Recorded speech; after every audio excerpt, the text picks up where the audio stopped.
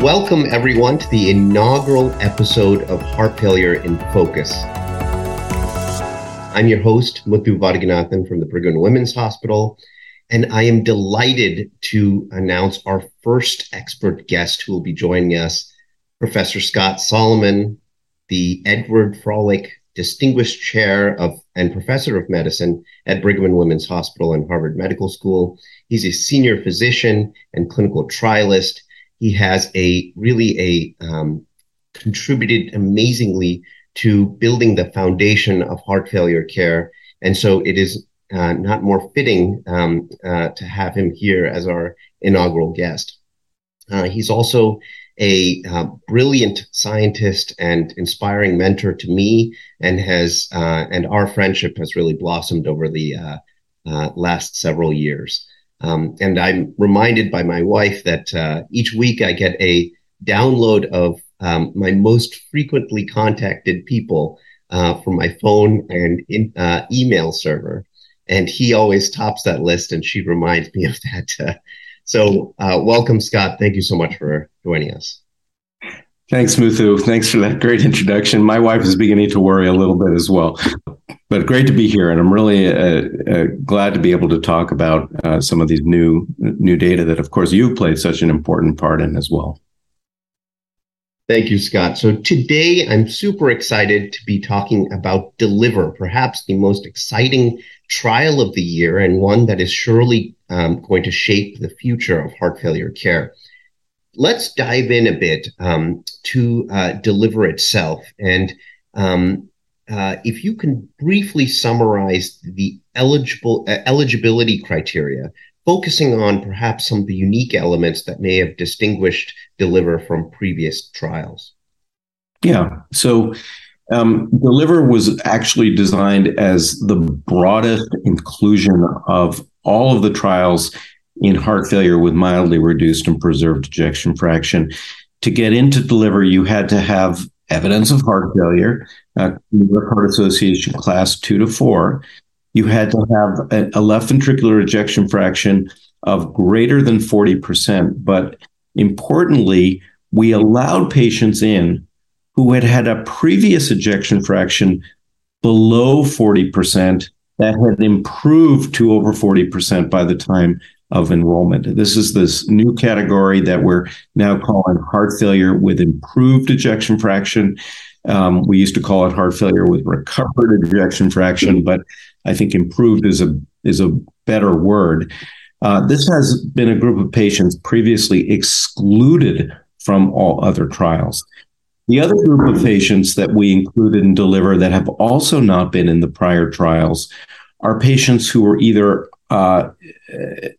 enrolled in hospital during a hospitalization for heart failure or relatively soon after a hospitalization for heart failure. And we have those patients enrolled in DELIVER as well. DELIVER was the largest of all the HFpEF and heart failure mid-range ejection fraction trials. We ended up randomizing 6,263 patients in the study. And that really, I think, made for an important, we were able to really get at some questions with these other groups that other trials have not been able to get at. In addition, to be eligible for DELIVER, patients had to have evidence of elevation in natriuretic peptides, and that elevation was dependent on whether or not they were in atrial fibrillation, higher for patients in atrial fibrillation, and they had to have evidence of structural heart disease so that we were confident that these patients had a problem with their heart. Oh, that's excellent, and I share your sentiments in terms of those unique groups. It couldn't be more timely. It seems very much aligned with where the directions the guidelines are taking, including inclusion of this heart failure with improved EF group and specific focus on the hospitalized patient, including in-hospital optimization of medical therapies. That improved EF group really has had very little evidence previously, and we really relied on relatively small clinical trials like TREAD-HF that was only about 50 to 60 patients to inform our practice. So that's terrific. So let's move to perhaps the exciting element. So did deliver? Yes, definitely delivered. We were very fortunate to have a positive result for our primary endpoint, which, as I said before, was a composite of cardiovascular death and worsening heart failure, which consists of either a heart failure hospitalization or an urgent heart failure visit. And this was reduced by 18%, highly statistically significant. And deliver, we actually had a dual primary endpoint analysis in deliver, in that we designed it so that we could ask the question in both the full population and in patients with a left ventricular ejection fraction less than 60%. And that was because, as I mentioned, some of the earlier trials had shown attenuation of benefit with RAS inhibitors, with sacubitril valsartan, as ejection fraction went up. And we were worried that that might be the case. There was a hint that that might be the case from the Emperor Preserve trial. So we hedged our bets a little bit, and we designed this dual primary endpoint. As it turned out, the treatment effect was nearly identical in the patients with a left ventricular ejection fraction under 60% and over 60%. And in the whole population. So we were very fortunate to see that. We did see about a 21% reduction in worsening heart failure. That, of course, drove the primary composite. We saw a 12% non-significant reduction in cardiovascular death. Not unexpected in this population where cardiovascular death happens at a much lower rate than in patients with heart failure with reduced ejection fraction. Excellent summary. Thank you. So I note that a couple of your secondary endpoints in deliver include quality of life as well as recurrent events or total events that occurred during the trial. And both these elements seem particularly important in the context of heart failure with preserved EF because of the undulating disease course and kind of stepwise declines in health status that occurs in clinical practice. So tell me, did you see important improvements in those elements? Yeah, and you're exactly right. I like to say that patients with HFpEF are the recidivists of heart failure because they come back and back and back to the hospital.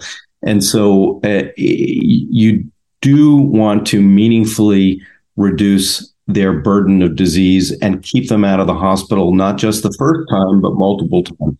And that's what these recurrent event analyses look at. And what we saw was a 23% overall reduction in the composite of total heart failure events and cardiovascular death. And, that's, again, I think very meaningful because it reflects really the disease burden that the patients feel. In addition to that, we had benefit in terms of symptoms. We measured symptoms by the Kansas City Cardiomyopathy Questionnaire total symptom score from baseline to 8 months in these patients, and we saw a significant improvement in symptoms. This is evidenced by a 2.4-point improvement in this measure overall. But even when we look at this in terms of the percentage of patients who have a 5 or a 10 or a 15-point improvement, it is significantly greater in each of those cases in the dapagliflozin arm compared to the placebo arm. So this is important because this was a secondary endpoint. There was alpha allocated to it. And we think that it's really probably the first trial in this population that has shown a benefit in terms of quality of life in a secondary endpoint, at least in an outcomes trial. That's very exciting that about those endpoints, as well as that there was no heterogeneity observed based on ejection fraction above or below 60%. Were there any other subgroups that were of note that either derived lesser or greater benefit with respect to the study drug? Muthu, we saw remarkable consistency across all of the subgroups. So I've already mentioned ejection fraction. In addition to that, we saw similar benefits in the patients who were hospitalized recently were enrolled within 30 days of a heart failure hospitalization. And we saw similar benefits in terms of the patients who had heart failure with improved EF, those folks who had had a previous LVEF of less than 40% that had improved by the time of enrollment. In addition, whether you break up subgroups based on age, sex, NT-proBNP, geographic region, every single one of our pre-specified subgroups, there was benefit in the dapagliflozin group compared to the placebo group. Tremendous. Any safety issues or adverse events of interest that had come out that perhaps was unexpected, or that you observed in DELIVER that clinicians and patients should know about? Yeah, as you know, there's a huge safety body of data for dapagliflozin in particular, but also all the SGLT2 inhibitors that are available now. And we're familiar with some of the sort of what we would call the nuisance issues with SGLT2 inhibitors. But in DELIVER, we primarily collected serious adverse events and adverse events leading to discontinuation, both of which were essentially identical in the dapagliflozin and the placebo arm. I didn't mention this, but we saw discontinuation of about 14.1 and 14.2% in these two arms, essentially also identical between dapagliflozin and placebo. When you look at some of the other selected adverse events that we might be interested in with SGLT2s, like amputation, numerically lower in the dapagliflozin group, very small numbers, and very similar for adverse events like diabetic ketoacidosis and hypoglycemia. Terrific to hear, and congratulations to you, your leadership team, the investigators, and most importantly, the participants who contributed to this.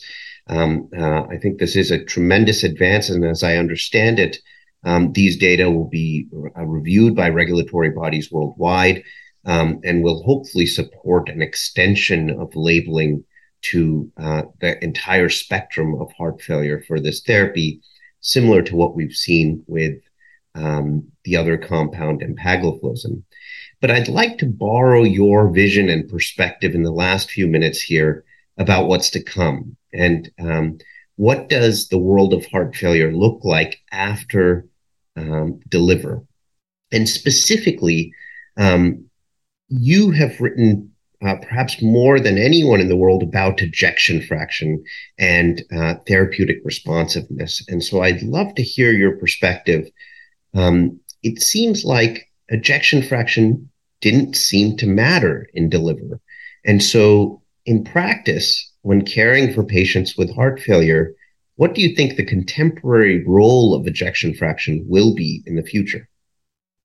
Yeah, and I think that we were at least mildly surprised not to see any attenuation of benefit in DELIVER with rising ejection fraction, as we had seen with the RAS inhibitors, as we had seen with sacubitril/valsartan. And it may very well be that that different drugs behave differently with respect to ejection fraction.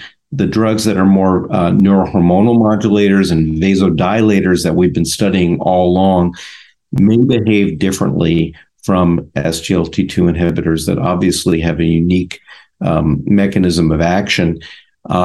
I think that what this tells us is that this is a drug, and this class of drugs more broadly can be used across the full spectrum of ejection fraction, and we should be using it in patients regardless of EF. Now, does that mean we shouldn't measure EF? No, I don't think so, because there are other therapies that may only benefit the patients who have ejection fraction below normal, like sacubitril/valsartan, like mineralocorticoid receptor antagonists, where we don't see much benefit in those patients at higher ejection fractions.